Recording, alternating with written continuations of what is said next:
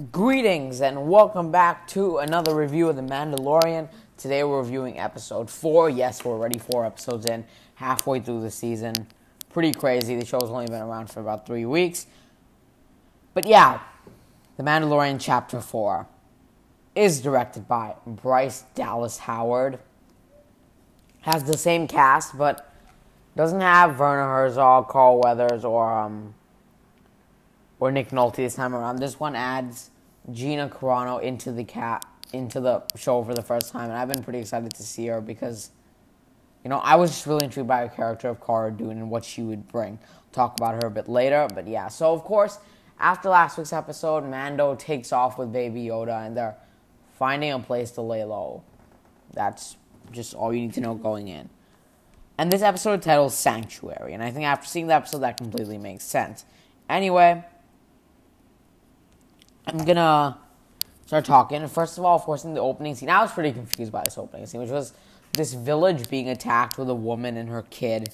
And they play back later, so it all makes sense by the end. But I was really confused during the scene. I was like, what is going on? Am I just half asleep? But yeah, I don't know. I found it pretty random and felt un-Star Wars-like. So by that start of the episode, I was like, this is probably going to be the worst episode. Even from the first opening scene, I was just like... Luckily, however, the episode didn't go as low as I was expecting from the opening scene. It actually became a really not fantastic, but a really great episode of television. It's probably the weakest so far, which I think most people would probably agree on. But it's still definitely a good episode, and actually pretty great, to be honest. But of course, the first thing we see is Mando arriving on the planet of Sorgan, if I'm not wrong, and he arrives and he heads into this cantina. He's like, Baby Yoda, you stay on the ship. Of course, he follows him out. They walk out like the two most awesome people of all time, father and son. It's literally Luke and Darth Vader all over again. Not really, but you get what I mean. And we arrive at a cantina, and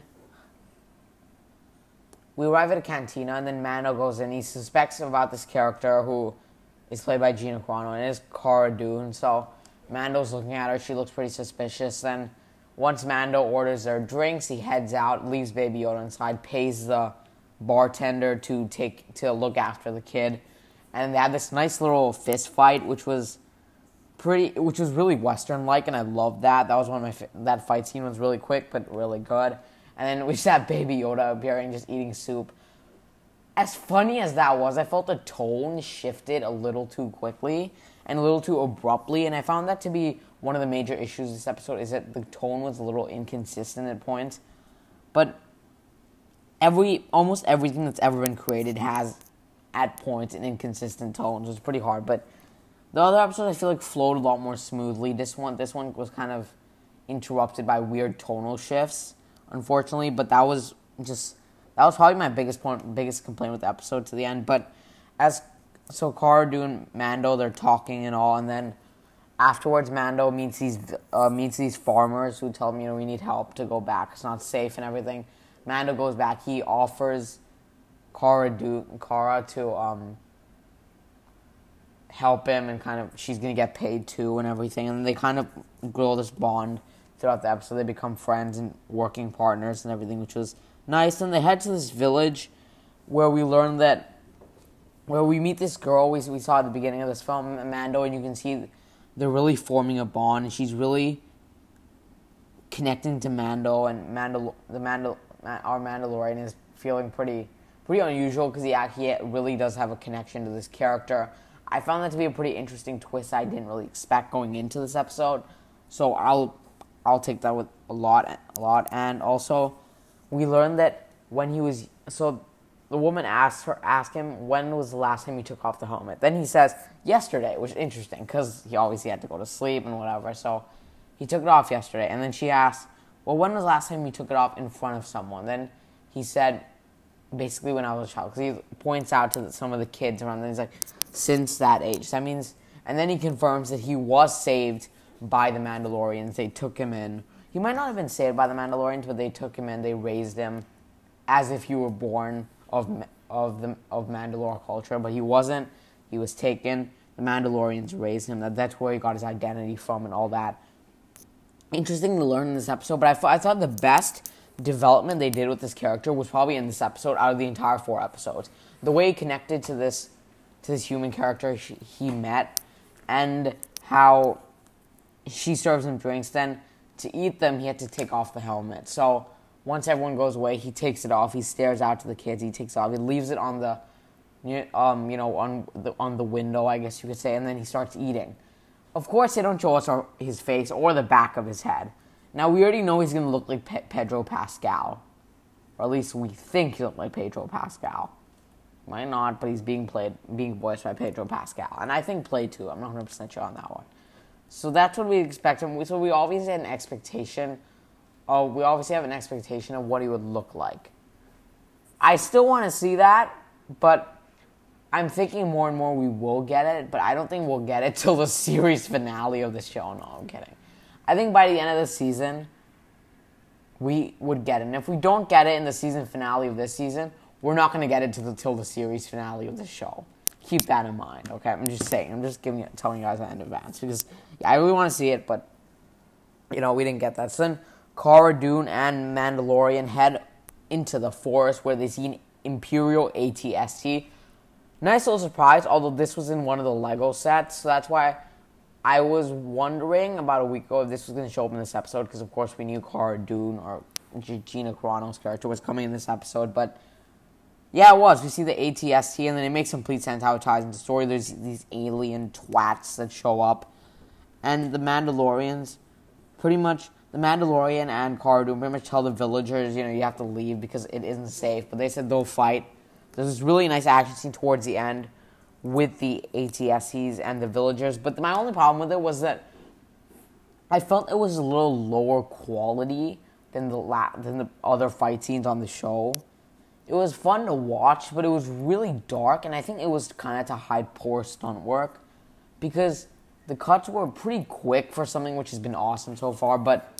And I felt there were a lot of close-up shots. There weren't much wides. So maybe this was just a really hard fight scene to pull off on TV, and it's kind of one you would see in the cinema. It's not really on TV. So I guess that, and oh my god, I bet you there's one scene that I think almost everyone would have almost had a heart attack. So, of course, Baby Yoda sitting down. The Mandalorian reveals to the woman that he's leaving. The woman wants to take his helmet off. He says no. And then you can see they have a real connection. And despite not knowing this wasn't going to happen, we're still left weighing up whether or not he is going to settle down with her and, stay and then take care of Baby Yoda and all that. But then he tells her, take care of the kid, and she says, yeah, I'll raise her as one of my own, and everything like that. And you think Mando's heading off and no more Baby Yoda. Oh my god. So this alien pulls out the gun. I'm pretty sure it's another bounty hunter. And aiming the blaster right at Baby Yoda. And then you hear a gunshot. Mando turns around. Baby Yoda's still there. It's Gina Carano's character, Cara Dune, blasting the alien, and the alien dies, basically. And then we have Mando and Cara Dune talking it over. Then they realize, the Mandalorian has to take Baby Yoda because they know where they are now. Destroys the tracker. They get out of the planet. That pretty much wraps up the episode. Once again, with them leaving. If these episodes had better cliffhangers than them leaving somewhere, I think everything would just be a whole lot better. I don't know. That's just in my opinion, because there's not much reason to really come back, because Mando and Yoda are heading off for a third time in a row. Of course, the first one had an insane ending, but third time in a row this thing. And just getting some really quick negatives. This episode was a little slow for my taste. The first 3 were, but they were a little more tight, and they needed to be like that.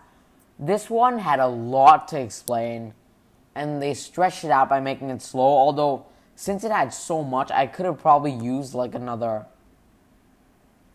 5 or 10 minutes, or maybe even 20 minutes of what was going on, because I feel like they were montaging through a little too much. That's just what I thought. But overall, The Mandalorian Episode 4 is another solid one. It's the worst one so far, and Bryce Dallas Howard isn't directing any more episodes, which I'm actually pretty happy about, because I'm not wrong. Next week we get Dave Filoni once again. The week after we get Rick Famuyiwa. Then after that we get, I think, Deborah Chow doing Episode 7. Then the season finale is directed by Taika Waititi. I think IG-11's still not back, but I think it will be back in the season finale. But yeah. Yeah, so I'm going to give The Mandalorian Chapter 4, Sanctuary, a B+. This was a very good episode, although it didn't quite live up to the last one, which was probably the best episode I'd seen this whole year on TV, to be honest. And yeah, as always, guys, thank you so much for watching.